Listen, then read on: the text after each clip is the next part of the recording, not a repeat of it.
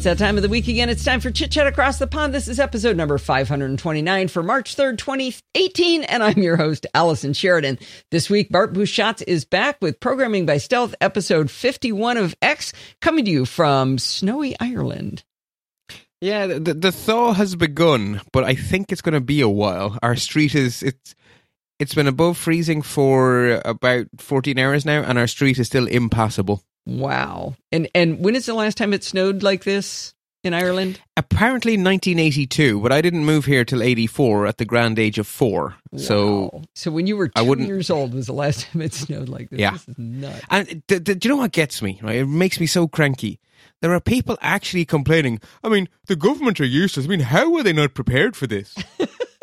It's like, it happens every 36 years. If they bought all the snowplows and left them gathering dust, you'd complain they were wasting money.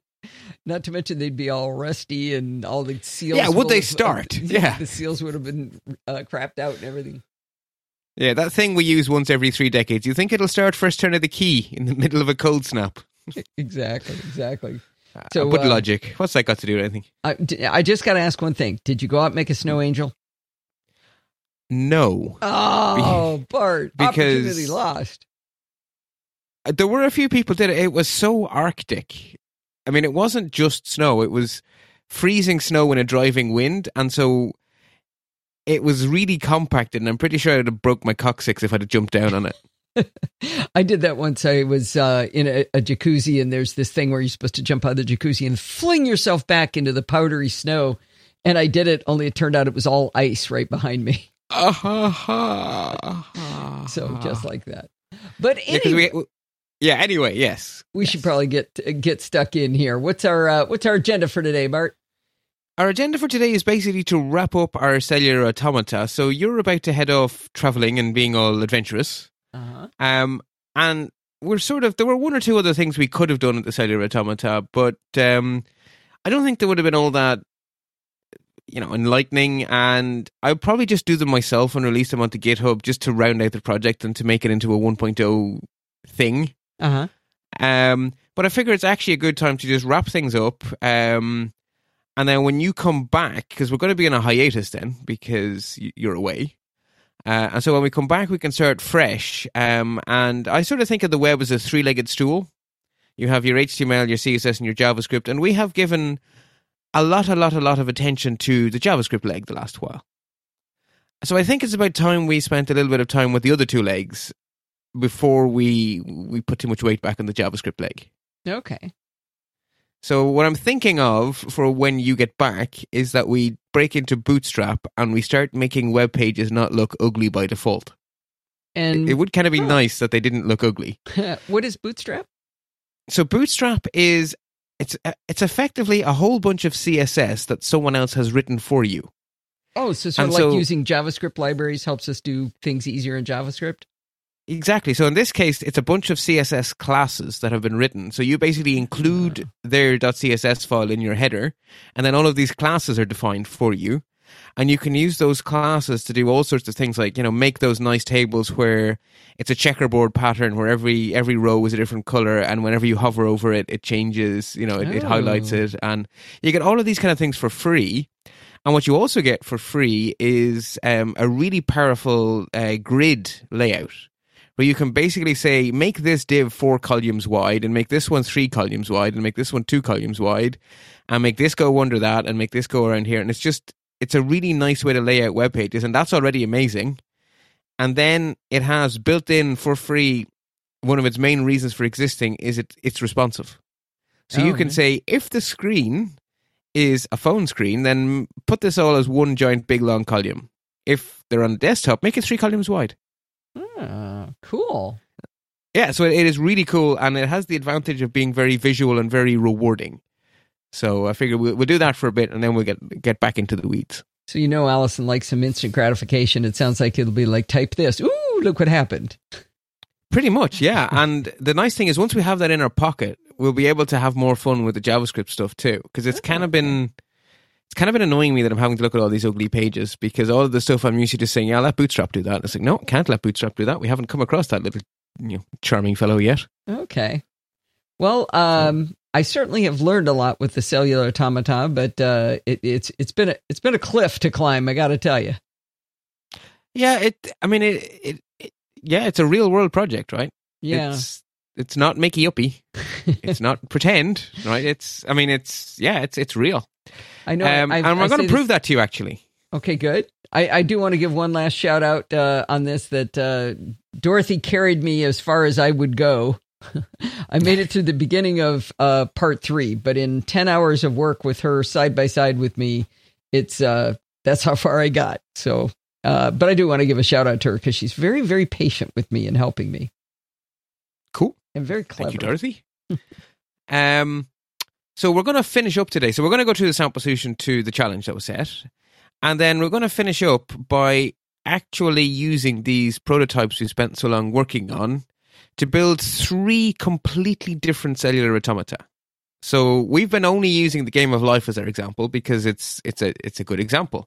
But that's an example. The Game of Life is not cellular automata. The Game of Life is a golden retriever, and a cellular automata also encapsulates Dachshunds and Great Danes, and if you get what I mean. So the Game of Life is a Ford Transit, and our classes are car. Okay. So it's a van. So we're going to make 3 different cellular automata using our prototypes. And we're going to use them from the point of view of someone who did not write them, someone who went to GitHub, downloaded them, and then wants to use them. Because that's ultimately what you're trying to achieve when you're writing in a library. So, the idea is that you take all of the smarts needed to do a cellular automata and you wrap them up into one .js file and you present it out as one class, and then people can use that to do cool stuff without having to know how you did it. Right? So you've wrapped up all the functionality into your prototypes, and they then just use your prototype. So when you use jQuery, you don't know how jQuery works. You've no idea how it was written. Doesn't matter. Well, we're going to do the same with our cellular automata. So we're going to look at them from the other side of the table. Oh, that sounds fun. Let me ask you a question. What's an example of something you would do with a cellular automata that is not the Game of Life? Yeah, we're going to see 2. We're going to see one called Maze and one called Brian's Brain. But there are hundreds of thousands of them. Right? Okay. Well, let's start with a little recap. Since we discovered, actually, that the word revise is one of those cultural differences. Yeah. I wrote Bart a note. I had never mentioned it before because I understood what he meant in context. But when he says revision, he means going back over something to study it, to learn it better. And in the United States, at least, revision means you're changing something. So I've written this report, but then I found out I made a mistake, and I'm going to go back or I've got new information. I'm going to go back and revise it means to change it. I'm not studying it again. I'm actually changing it. So 2 different definitions. Now, we sort of use both, but one of them would be very much seen as a corporate speak word, which I guess is because we have American multinationals here bringing the American definition over. Okay. And then the education definition here is very, very, very, very strong. Yeah. I mean, it made sense in context, but it was just kind of fun. Bart and I love the little cultural differences we figured out over the years. My favorite of all time. I sort of thought we'd found them. Yeah, I sort of thought we'd got them all, but no, there was another one. My favorite of all time has to be with Rose from Australia when she came to our house and was confused by our light switches. Because in Australia, up is off and down is on. And they're the wrong way around in Belgium as well compared to Ireland. And I thought it was because they were below the equator. Well, no, because Dad doesn't seem to know what he's doing anymore. So in our house in Ireland, half of them are the Belgian way and half of them are the Irish way. So it's just potluck. We have a lot of 3-way switches where you get 2 switches in one room, which I don't know why it's called 3-way. But anyway, whichever way you go to it, it's going to be backwards when you It's wrong, yeah. This week in light switches. Okay. So since this is a wrap-up, let's start at the start and work our way through. So conceptually, what is a cellular automaton? It is a 2-dimensional grid of cells, each cell of which is in exactly one of a finite set of states. A cellular automaton moves from a current state to a next state in lockstep. That is to say, all the cells are in state 1, and then all the cells move into their next state together. And then they move into their next state, and then they move into their next state. So they all step forward like a marching army. Ka-tunk, ka-tunk. Mm-hmm. And that's all. Okay. how they decide on their next state. So how do you decide, how do I go from my current state to my next state, and what are the possible states? Those are variable. So when you're making an actual cellular automaton, you have to choose. You have to say, for this cellular automaton over here, there will be 2 states, or 4 states, or 8 states, or 16 states, or 3 states, whatever. And you have to decide, for this specific cellular automaton over here, there will be this set of rules for moving from the current state to the next state. So the only thing that's really set in stone is that you have this grid of cells. Each cell, you have a grid of cells, you have a set of states, and you have a set of rules. And the only input the rules get is the current state of the cell and the current state of the cell's neighbors. And literally everything else is up to the person building the cellular automaton to decide. So the game of life is an example where Conway, the mathematician, chose that he would have a 2-state cellular automaton, and he chose to call those states dead and alive. That's a choice for his specific cellular automaton. He chose a set of rules for how you get from one state to the next. He chose 4. Any live cell with fewer than 2 live neighbors dies. Any live cell with 2 or 3 live neighbors lives on. Any live cell with more than 3 live neighbors dies, and any dead cell with exactly 3 live neighbors becomes a live cell. So, are you seeing the difference between what is cellular automata and what is game of life? Yeah. I mean, I could have one that has 5 different states, and Yep. I could simply say my rules are every other row is black and every other row is white, or black, gray, green, orange, and yellow, and then I could have then they all flip to something else. Yep. But they stay in rows, or do something completely different. Yeah, exactly. So you get to decide what rules go into so what states there are and what rules there are. Now, so that's the abstract concept of a cellular automaton. Now, and actually to build one, and actually to see one, you need one more piece of changeable thing. You need some sort of rule that says, how do I display every state? So if an automaton has alive and dead, you need some sort of rule that says alive will be green, or alive will be a plus symbol, or alive will be some emoji of your choice. You need some sort of rule to say what alive will look like, and some sort of rule to say what dead will look like, because otherwise you don't actually have a usable cellular automaton. Right. So that again is entirely up to you. So that's again another moving part. It's not, they don't all have to be red and green. It's you get to choose. So when we were building our cellular automata, we chose to represent the abstract concept using 3 prototypes. We had one to represent the automaton as a whole, which we called bartificer.ca.automaton. We chose one to represent a single cell, which is bartificer.ca.cell. And we chose one to represent each state, bartificer.ca.state. We then chose to name the collection of rules for going from one state to the next a step function. And we chose to name the set of rules for how you color it in a render function. I'm with you so far. You're with me so far. I am.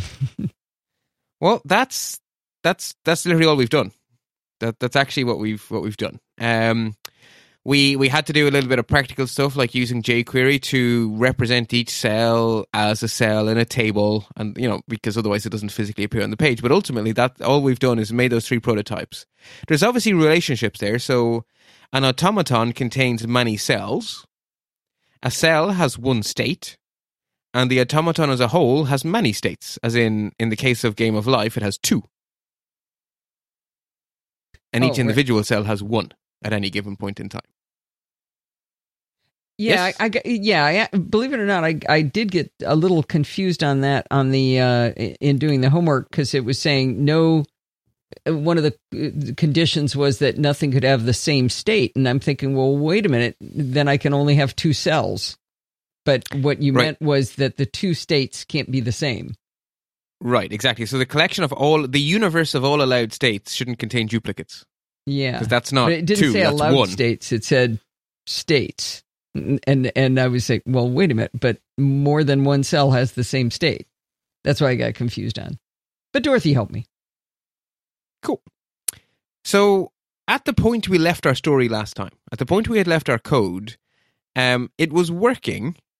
But what it didn't have yet, what was missing from the so you have the abstract concept, and then you have our implementation of that concept in code. Our implementation was incomplete. It functioned, assuming you didn't go near the edge. So what we hadn't captured in our code was this list of allowed states. And because we hadn't captured the list, we definitely couldn't enforce it.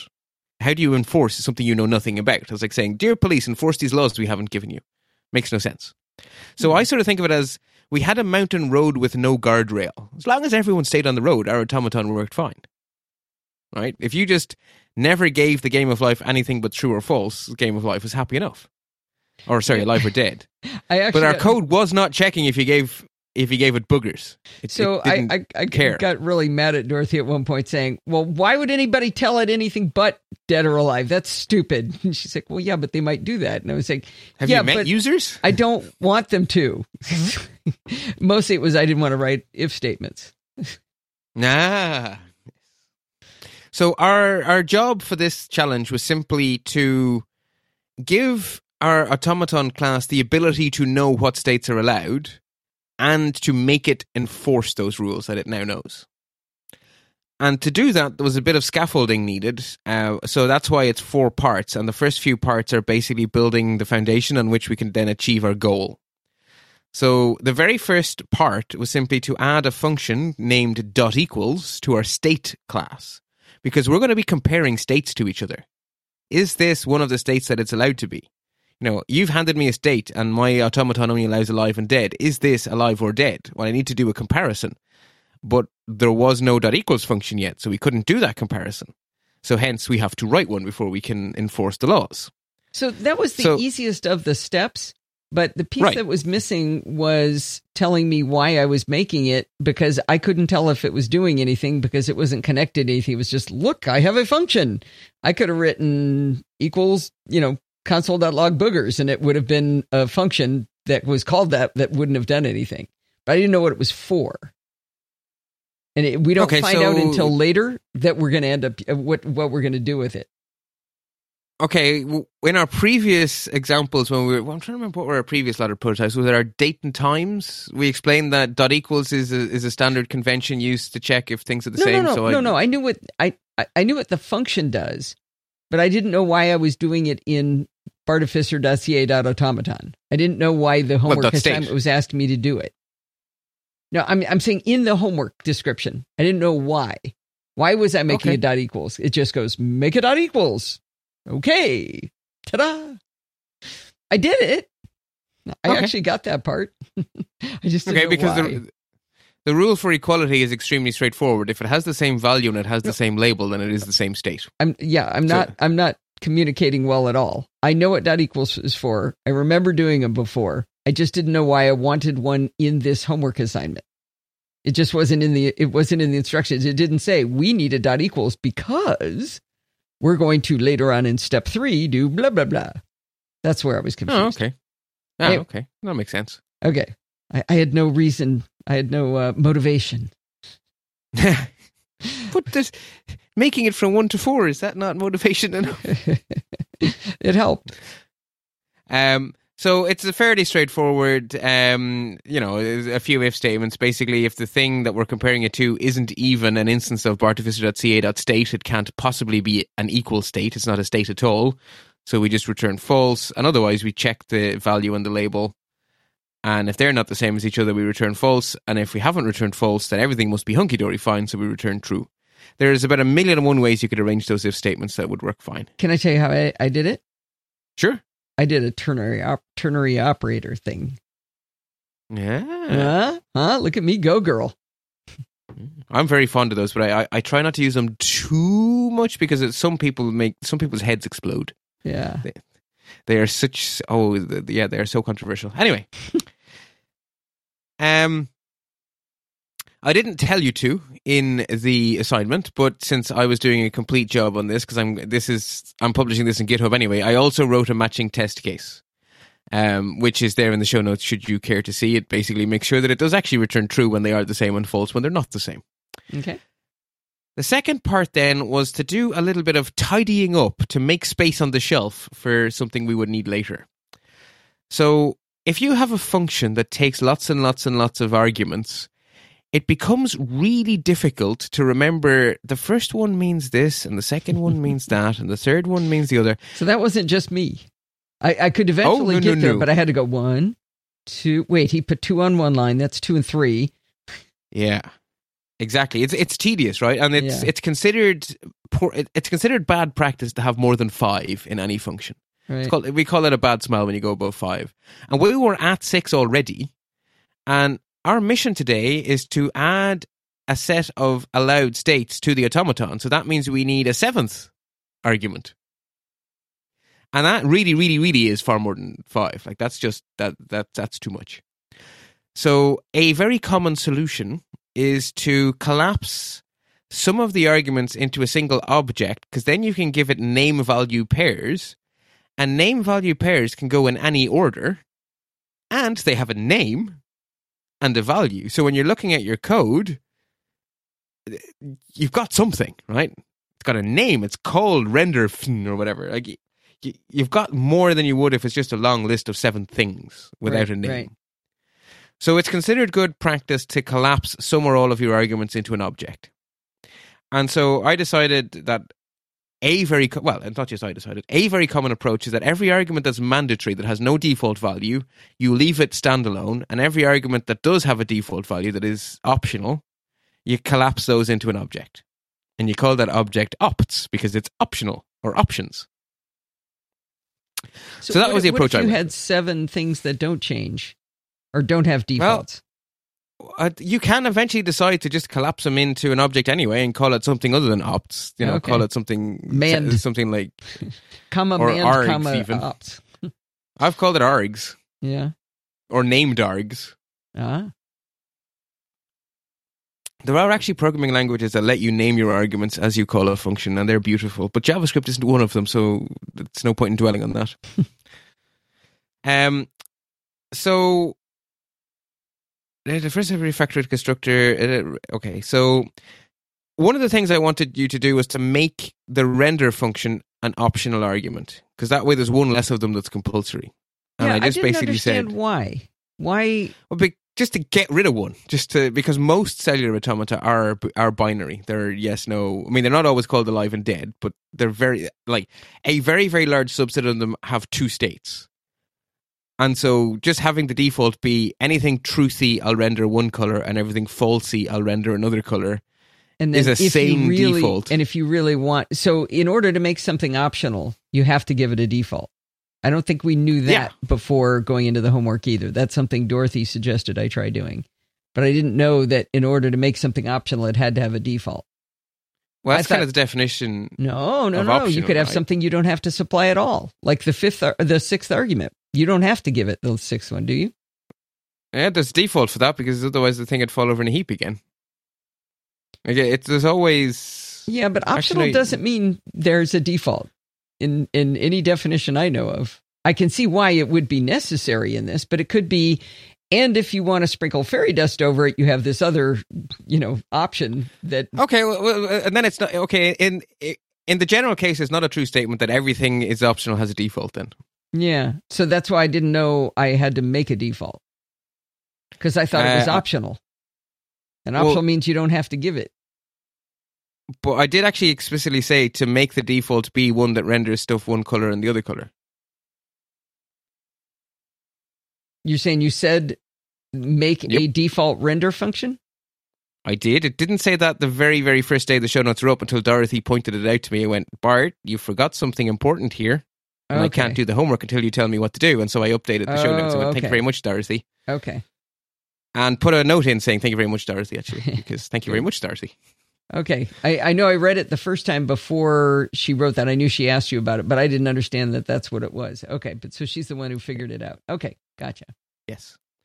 So what we basically need to do then is we need to say, so initially the code basically said, if the render function isn't there, throw new type error, the 5th argument must be a callback. So we changed that to if type of render function is undefined, if you haven't passed me anything, then the render function becomes equal to, and you make a new anonymous function that turns everything true green and everything false red. Okay. And then you have in your else statement, and if you pass me something that wasn't undefined and isn't a function, then I'm still cranky at you because you can't have a render function of buggers. You can have either you give me a function or you give me nothing. You cannot give me an array, you cannot give me an object, you cannot give me a string, you cannot give me a number. Either nothing or a function, please, if you get what I mean. Yeah. So we did get a little bit tangled up on where the default function needed to be. And we ended up with it outside of the if statement because we were writing it over. But I see how yours would work now. Yeah, I just did it as an anonymous function. That way it was just, didn't have to have a name. Just gets shoved in. Say it again. Where's the anonymous function? I see line 2 there. Render fn equals. Okay. I still can't recognize an anonymous function if it bites me in the butt. If the letter F is the first thing then it's not anonymous. Oh. And if the letter F is the first thing, then it is. So even though this function has a name called render function, it's anonymous. Normally when things don't have names, that's when they're anonymous. Okay, but it's... I understand. It's convention to call it that. Well, no, we are making a function that has no name and storing a reference to it in a variable that does have a name. Which is subtly different to a named function. Here's this guy, he doesn't have a name, but I'm going to tell you to call him Bob. Yeah. So whether or not he has a birth cert, I guess. Okay. It's as good analogy as I can come up with. Okay. All right. So with that little bit of prep work done, we're ready to collapse the arguments. And basically what we end up with is, instead of it saying 7 things, it now says exactly 5. So $container, rows calls, step function, and then opts.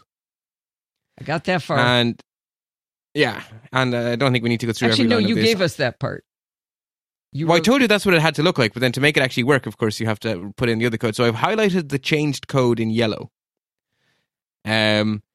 So then it's just a case of basically going inside each one. So instead of saying render function, it's opts.render function because it's now inside opts. And so for each one, so you say, okay, so is opts undefined? If it is undefined, make opts an empty object. Otherwise, check to see if opts is an object. So again, you can give me an object or you can give me nothing, but you can't give me anything else. So hence we have the if opts is not equal to object, throw error. If present, the fifth argument must be a plain object. And then we just go through them one by one and we just say, if there is no render function, here's our default copied and pasted from before. Otherwise, use the one they gave me. It's pretty exciting. Mine looks a lot like yours. Yeah. I mean, that's basically all it is, right? No, be excited did you give me about one? That. You should be really excited. It's very exciting that I got that close. Unfortunately, I can't get excited today because it hurts. Oh, okay. I have a nasty sore throat. Just okay. For the listeners. Well, I'll be all excited I'm talking for more me. quietly. In fact, it looks just like it. Actually, excellent. Maybe I copied off your paper. No, I'm reading your challenge. No, you can't have. Unless you have a time machine you're keeping secret. No, I can. Because you told me to download yours. So I was looking. Oh. So okay, what are the chances it's exactly the same, Allison? I can see maybe. Oh, you're looking right now in your code editor. Okay, yeah, mine is the same as mine. That is a true statement. Dang it. I'll go see what slop I wrote that looks nothing like this. Oh. So once we've done our changes to reorder our arguments, we then have to update sample.html because otherwise when we try our little test cellular automaton, it'll fall over in a great big heap because it's passing in 6 arguments and it's expecting 5, one of which it wants to be an object now. Right. So we just very simply rewrite it so the 5th argument now becomes open curly brace render function : render red green, comma initial state : random state. So in other words, the same things we were passing before, but now we're passing them as named name value pairs. And I think that's easier to read. Render function render red green is easier to read than just render function. Yeah. I'm just noticing something I put in that I thought was brilliant, but maybe it didn't need. Maybe you're not up to that yet. Yeah, we're not up to the next one. Never mind. Okay. So then we've now done our preparatory work. So our we have an equals function, so we can check if 2 states are the same. And we've reorganized our arguments so that we don't have a list of 6 about to become 7. So we get to keep it to 5. And so now I'm saying, add a list of supported states as an instant property to the automaton. So the automaton needs to be able to remember what states are allowed. And I think I said as a default to give it alive and dead. That seems like as good of a default as any. And so that just means that we have to update the constructor so that it now supports an extra option. So if you scroll down, we basically have an extra if statement. We say if type of opt.cellstates triple equals undefined, we give it a default of new bartartificer.ca.state true, alive, new bartartificer.ca.state false, dead. Else, we say, well, if you didn't give me an array of states, I am cranky with you. And that's that. So in other words, we have a default again, and we have our standard, if you gave me rubbish, throw new type error, in fact. So I don't think there's anything there that's particularly troublesome. I spent a long time trying to find where you were in the code, so I didn't completely follow that, but it makes a fair amount of sense. I don't. So the highlighted like lines 86 to 99. Yeah. Yeah. Sure. Now I found it. Let me just look at that one more time. So you created a constant for states message. Yeah, I was copying and pasting, and that was a lot of text. So I went, I'll tell you what, I'll shove that in a variable. Yeah. If type of ops cell state is undefined, then just make a new one that's true. True is alive, false is dead. Yeah. Okay. I'm looking for. And then the else is what you'd expect, which is basically if it's an array and if its length is at least 2, if not, is array and cell states.length is greater than or equal to 2. Because it doesn't make sense to have a one state automaton. Like, how can anything happen if you only have one state? Yeah. Yeah? So I basically said, you have to give me 2. And then we're saying we just loop through them and we just make sure that everything in the array is a state. And if we meet one thing that's not a state, new type error, our same message. So that same message gets thrown in different places. So that's why it's in a variable. Okay. I'm stuck because I'm stuck because I'm looking at something I did much earlier in the code that you haven't done, and I'm trying to remember why I did it. But I checked to make sure that the arguments.length for the constructor was 5. It didn't have to be 5. No. Ops is the 5th one, and that needed to be, and the type of ops had to be an array. So I did a test to make sure that ops had to be an array. But ops isn't an array. Ops is an object. Arrays are objects, Bart. Yes, but not the other way around. You're doing a test for dog, but you should be doing a test for animal. Don't know why. It's got to have a bunch of stuff in it. Right. So an object is a collection of name-value pairs. No, an object is everything. An object is everything that's not a Boolean, a number, or a string. Right. An array is a subset of that. Opt is not an array. Opt is an object. Everything's an object except a Boolean, a string, or a number. That answer never means anything to me because it's like saying everything, but it's air. I mean, right. Everything is an object, but not everything is an array.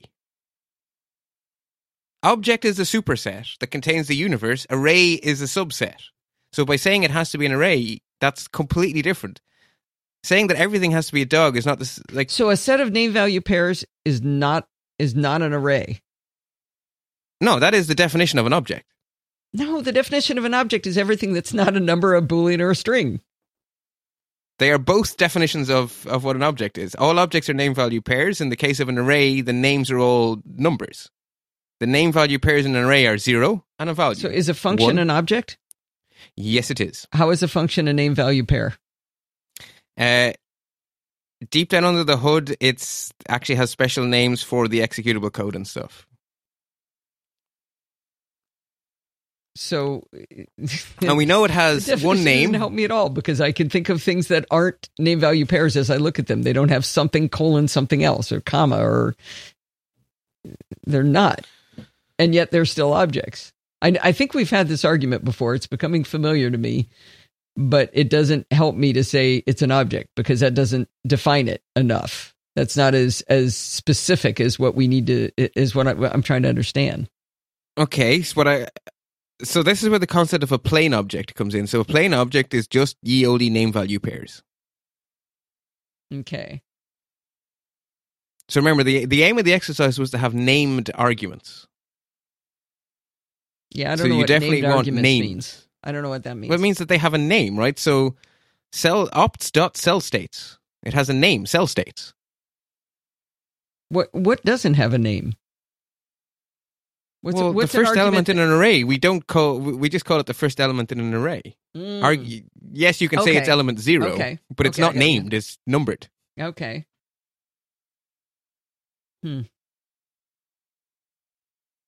Okay. So if you scroll back up to the example where we see the change to the HTML file, you have open curly brace, render function, colon, a value.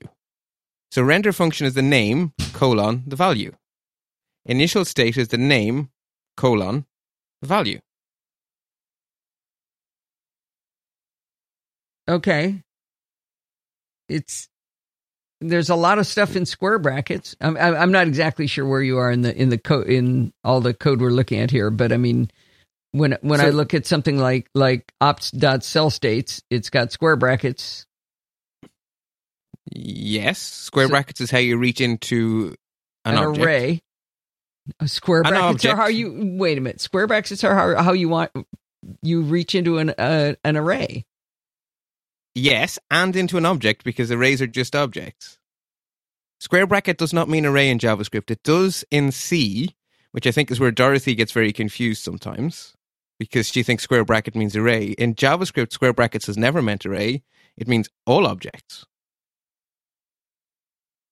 Can you reach into a function with a square bracket? Yes, actually, you could reach in and grab its apply function that we looked at a few weeks ago.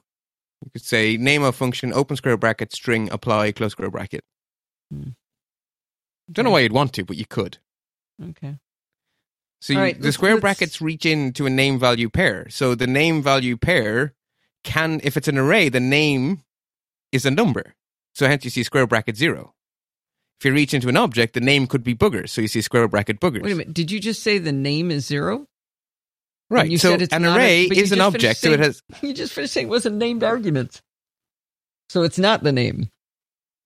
Arrays Okay, don't an have array names. is where the names are numbers. An array is an object where the names are numbers. Is that a short, succinct? Well, then we have to dial back and say those are also named arguments. No? If you like. I hate it when I wear people down until they agree with me to make me stop. I Well, no, shouldn't I mean, be beating on you in yes, your weakened but- state, but I mean, yes, how by a can I dictionary be definition. 51 episodes in and not know that square brackets don't mean arrays? I mean, that's appalling. Do squiggly brackets mean arrays? No. They mean No. where functions go. Well- but we create arrays using squiggly brackets. But Create those are- objects using squiggly brackets. Okay, I'm going to shoot myself. Let's move on. Moving on.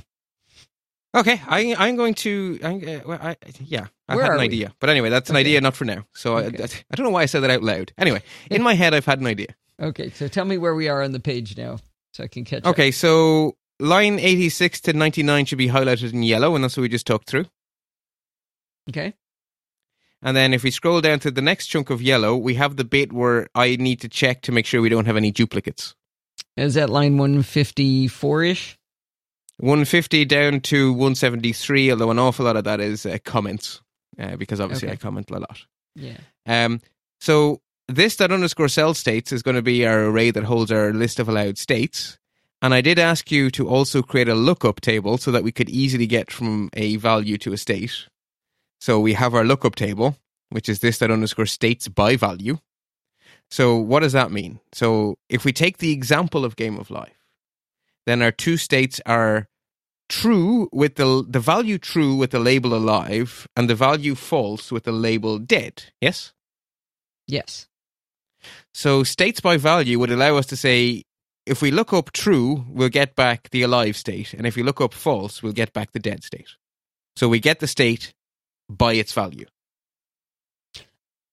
I know I said we were going to move on, but I can't. You wrote this dot underscore cell states equals 2 square brackets.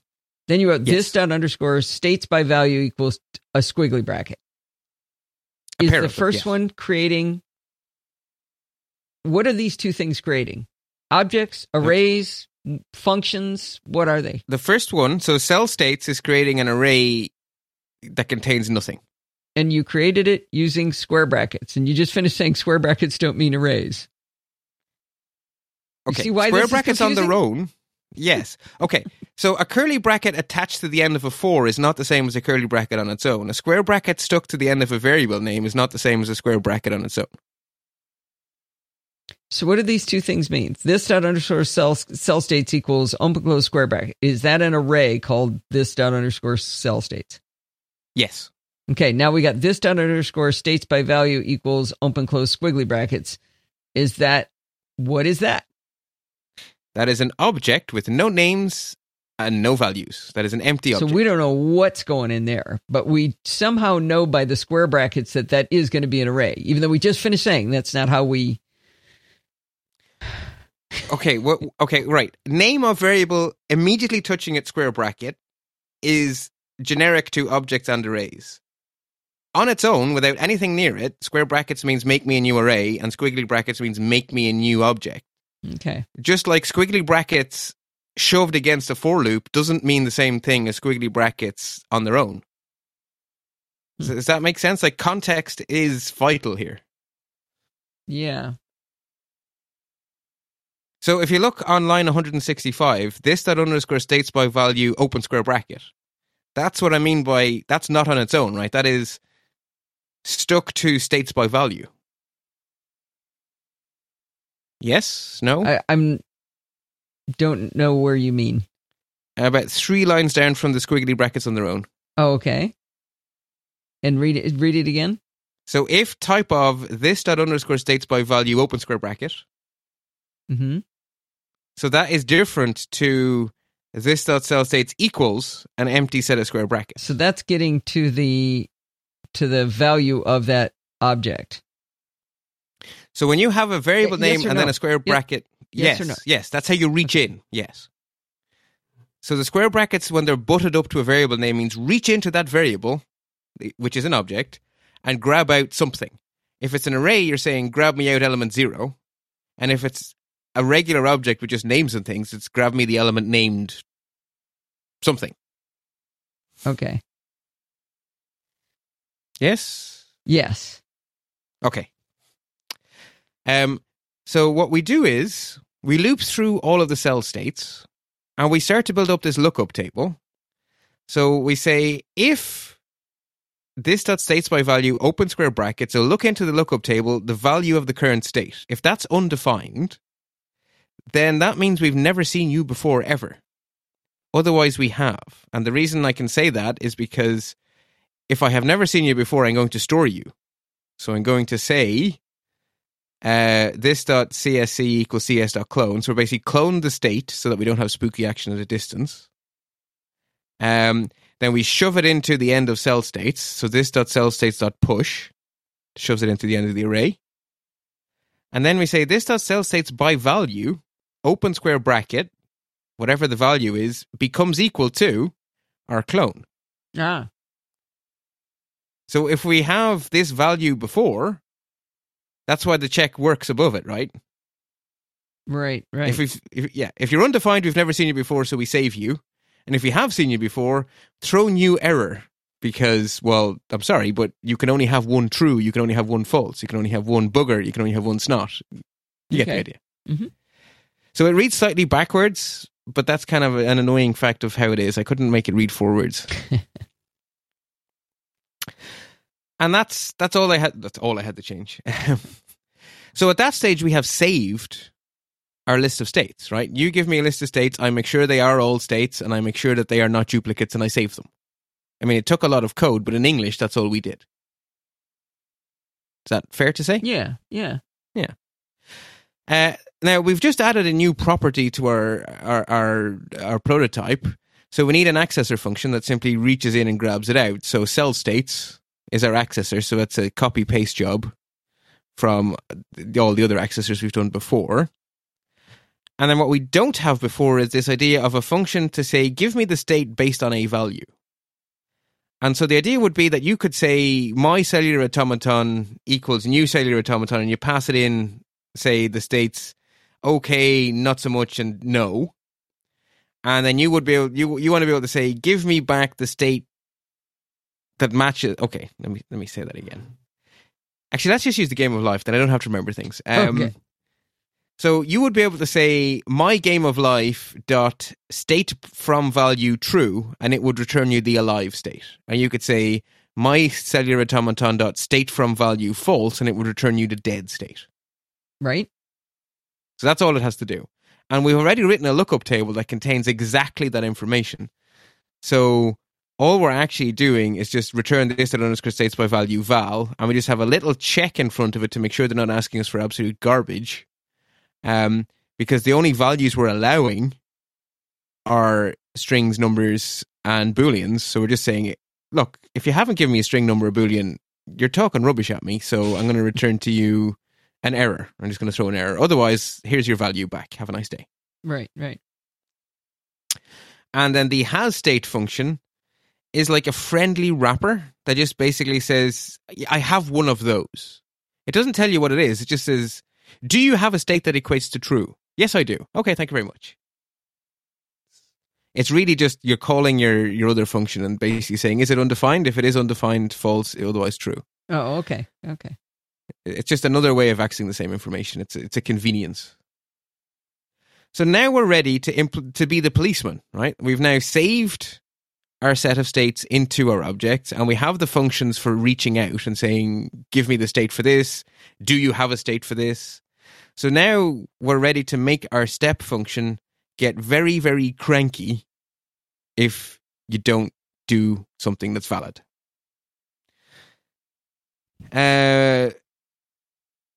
Okay, so where we left our code, we had decided that the step function had to return an object of type state, which is actually very cumbersome. So now that we have this wonderful function called state from value, we can be more forgiving and say that if you return me a value, I'll go look it up for you, or you can give me a state, whatever you like. So, okay.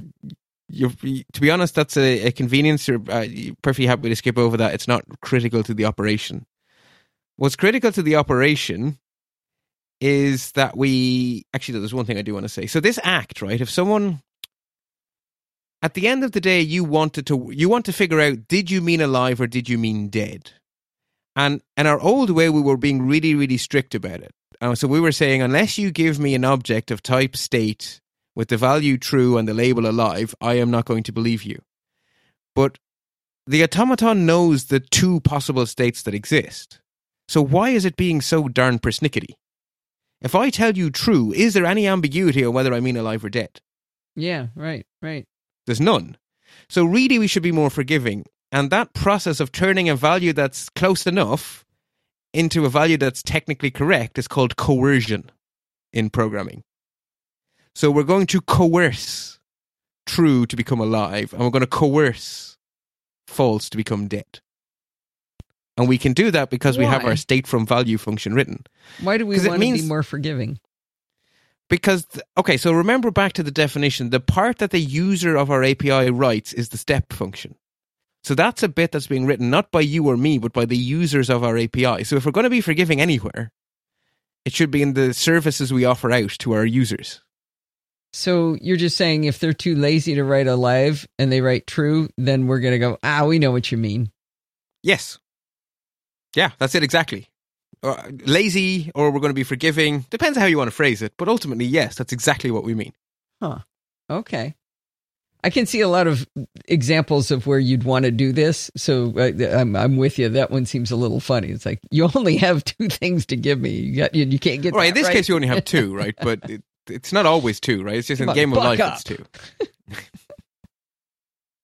So anyway, we coerce if we can. And that's all I've added in there. Oh, okay. And that's it, actually, right? So that's it. That's all, Bart. I spent 10 hours. I got to the beginning of step 3. That's it. That's all.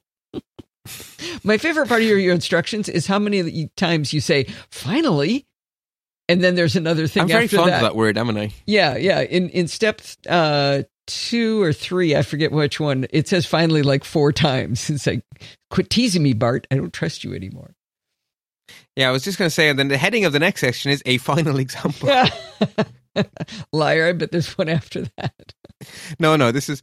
So, to prove to you that we have made a generic cellular automaton, we are going to build one web page which contains 3 different cellular automata. Wow. One of them is going to be Conway's Game of Life. One of them is going to be a variant of Conway's Game of Life, which still uses the 2 states true and false, alive and dead, but it doesn't use Conway's set of rules. It uses a whole different set of rules. So the same 2 states, but different rules. And the third one uses 3 states and a whole new set of rules. And it's called Brian's Brain. That's hard to spell. Brian's Brain? Yeah.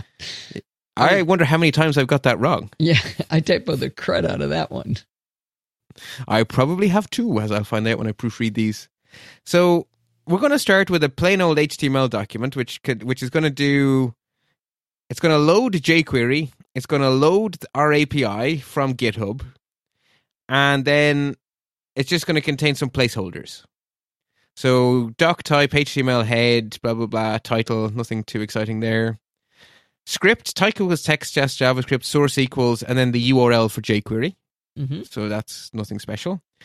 Script, type equals text, JavaScript, and then the URL to pull down Challenge 49 solution from GitHub. Just pull it down. Don't download it. Just grab it straight from the web. That's just a lazy man's way of using GitHub. I've never seen that. cdn.rawgit.com. Yeah. Interesting. So everything you publish on Git can be accessed through a content delivery network called rawgit, which is so convenient. Yeah. If you don't want to bother downloading files, just link to it. Sure. It's brilliant. Then we know that at some stage we're going to have to initialize our cellular automata, so we're going to need a document ready handler. So there's an empty jQuery document ready handler, which contains one comment: create cellular automata here, which we'll get round to in a moment. Okay. Then I copied and pasted some really simple CSS from our previous example, just so that our table has a 1 pixel solid black border and a margin of 3 pixels, and each individual cell is 5 pixels across, so 5 pixels width and 5 pixels height. So that's just, I hope you'll agree with me, that's some very basics CSS. Yep. Yeah. Then we just have a H1 tag that says 3 cellular automata.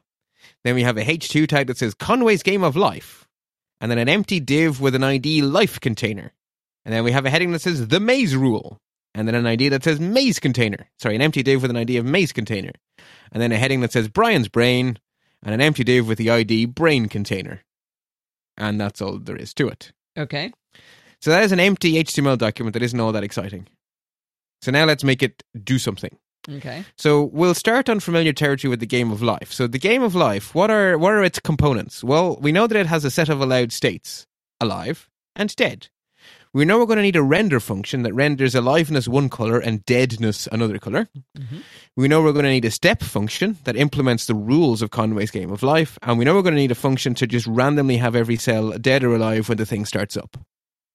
So the set of cells, let's declare those. Const life states equals open square bracket, make me an array, new bartificer.ca.state true comma alive, new bartificer.ca.state false comma dead. So that I have created an array with 2 elements, an alive state and a dead state, and I have given it the name life states. I thought our cellular automaton already had that as a default. That's already in there. You are correct that it does have it as a default, but I'm figuring... So we don't need this. We don't need it, but sometimes it's better to write explicit code.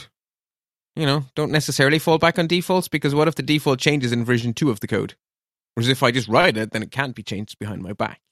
You can make an argument that I could just let the defaults happen. That is true. Why did we bother writing those defaults if people aren't going to use them? Darn it! Make them use them, Bart.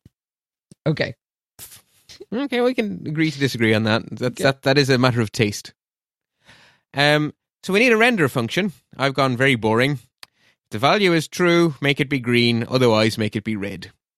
That's a very boring render function. Our step function for the game of life is copied and pasted straight from what we've been doing so far. Basically, we have a loop to count how many of our neighbors are alive. So we then know how many live and dead neighbors we have, and then we can say if we're currently alive, then if we have less than 2 neighbors, we die. If we have more than 3 neighbors, we die.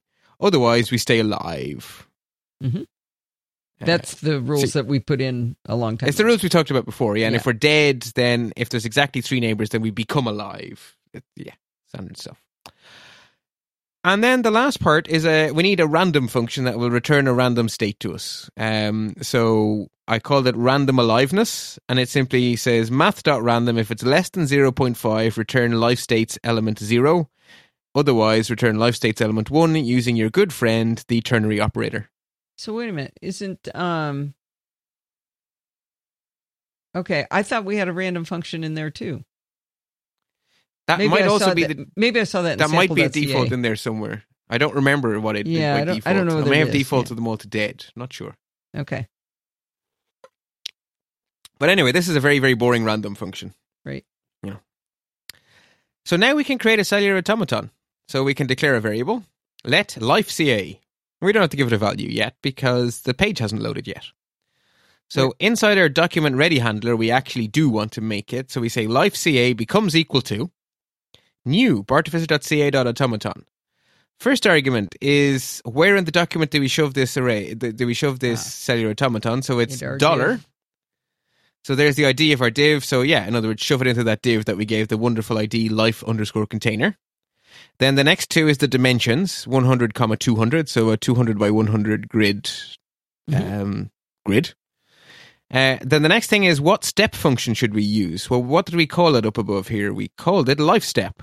So let's call it life step. And then we have our array, really wish I hadn't verbal typoed that one. Yeah, then we have our object. You better not call that an array. Yeah, of all the verbos to make, that's the worst I could have done today. You could feel my hand reaching through my microphone over the internet to grab you by the throat if that was an array. Nope, that is most certainly an object. And so we are specifying all 3 of the optional things. We're saying cell states, life states. So I'm giving you a list of states, allow alive and dead. Render function, render life. Initial state, random aliveness. So at that point, we've made the object.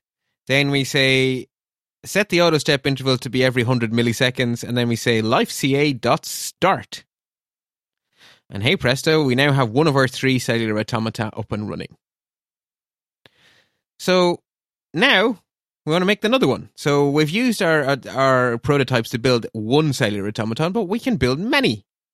So the maze function uses the same alive and dead states as Game of Life. So we don't need a new set of states because we can just use the same ones.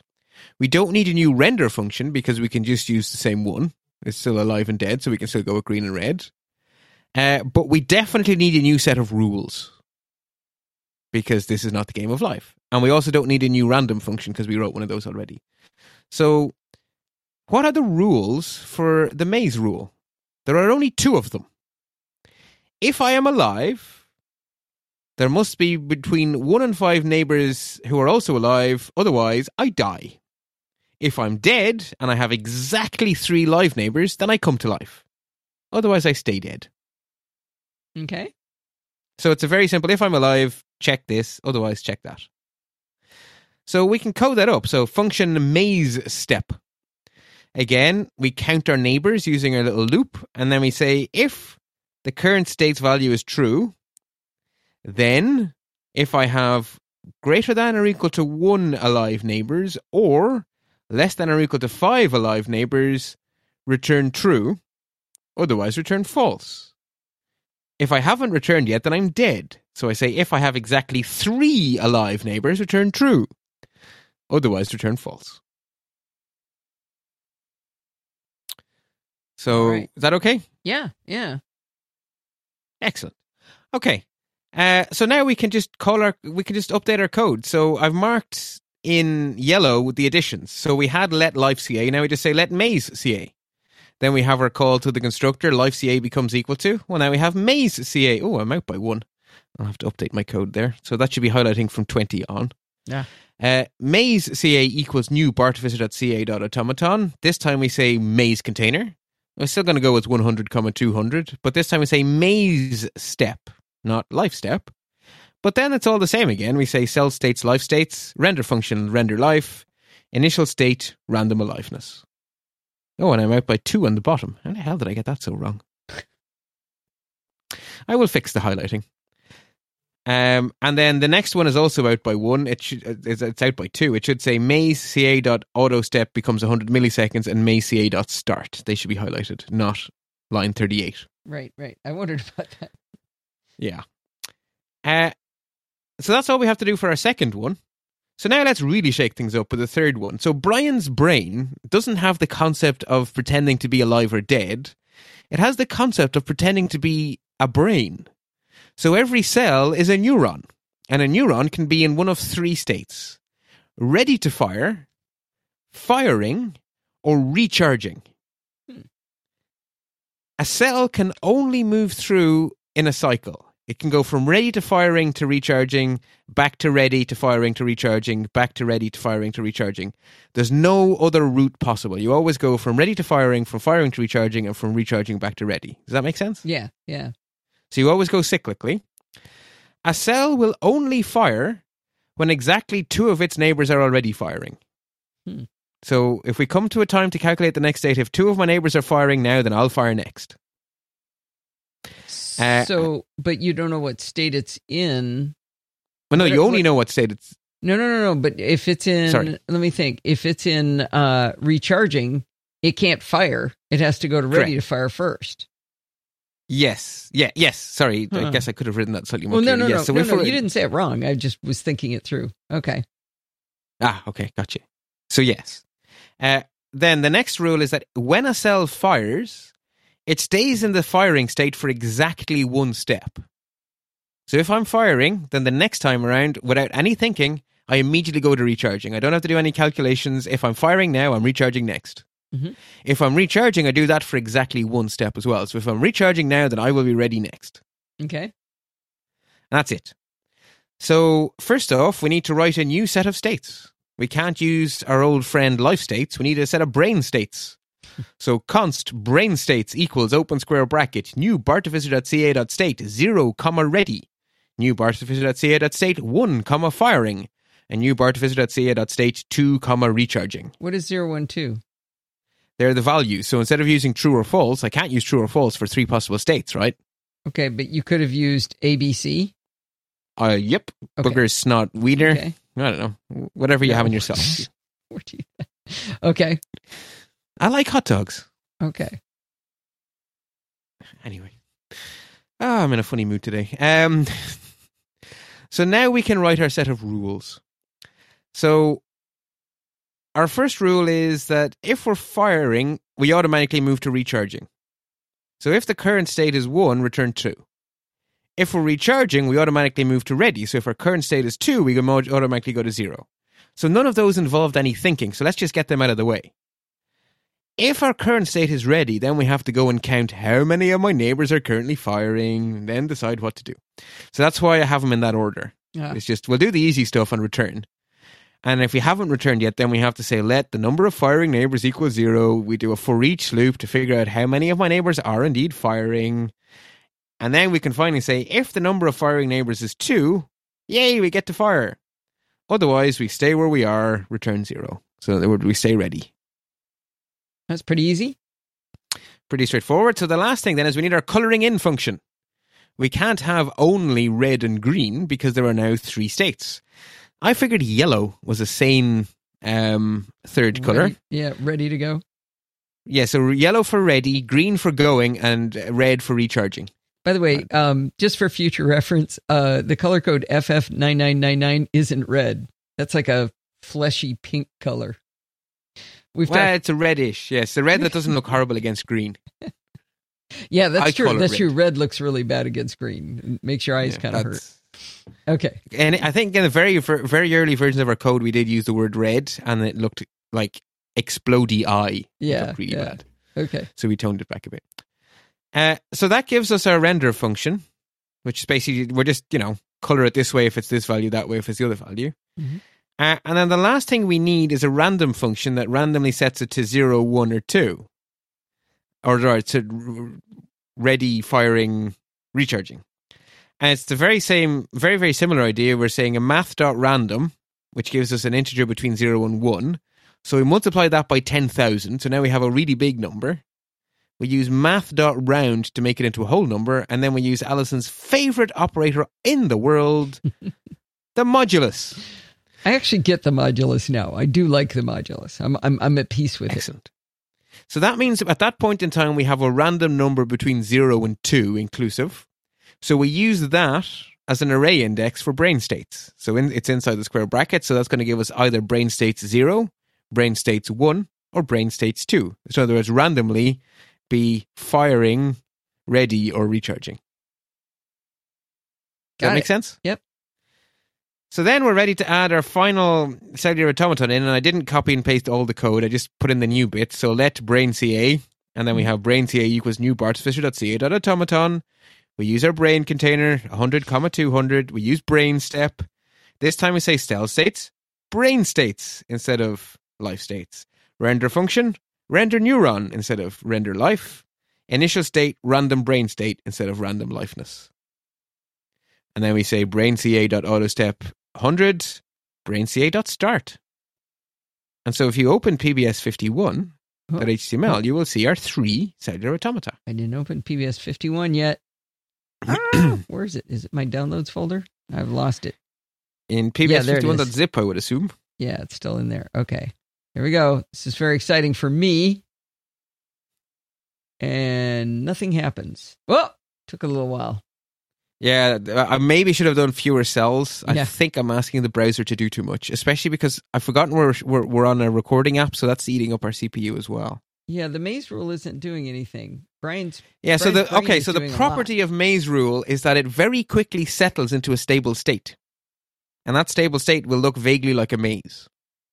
So the game of life keeps moving, but the maze settles down really quickly. So after 2 or 3 iterations, it stops animating because it's stuck in a stable state. It always falls to a stable state quickly. So it behaves really differently. And then the last one just looks completely different because we've got 3 colors now. Yeah, and not a lot of cells firing. They're moving in waves around. That's pretty fun. Yeah, so Brian's brain is not all that active. Well, maybe you just started him wrong. Actually, I made a mistake in my code at one point, and everything turned that fleshy color. And I told Dorothy, I said, "Wow, that's amazing! That random function just happened to pick all the cells the flesh color." The probability 100 by 200. Oh, that's atoms in the universe. It was pretty amazing that it happened. You know, it couldn't possibly be a failure of my code. No, definitely not.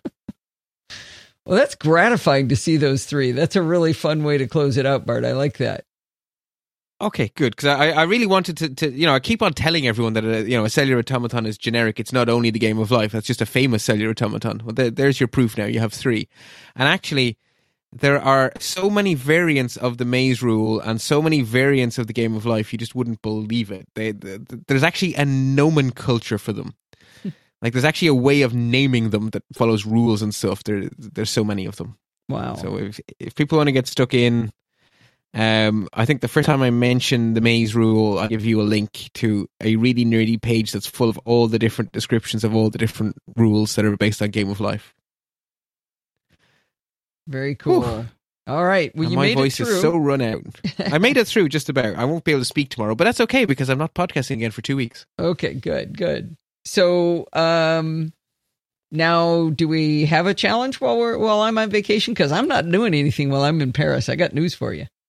I was going to say, you made that very clear to me. So I figured what we might do to challenge people is, so one thing you could do, if you're really excited by the concept of playing around with these different cellular automata, why not check out all the other rules that exist? So all the other variants and play with those. That's a valid challenge to do.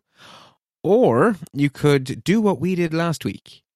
Sit yourself down with that same blank page I started with, and without the extra stress of an audience, try build a thingy for rendering variables like I did. So try solve the same problem as we did in episode 50, but, on your own. And you start with the blank page and see how you go.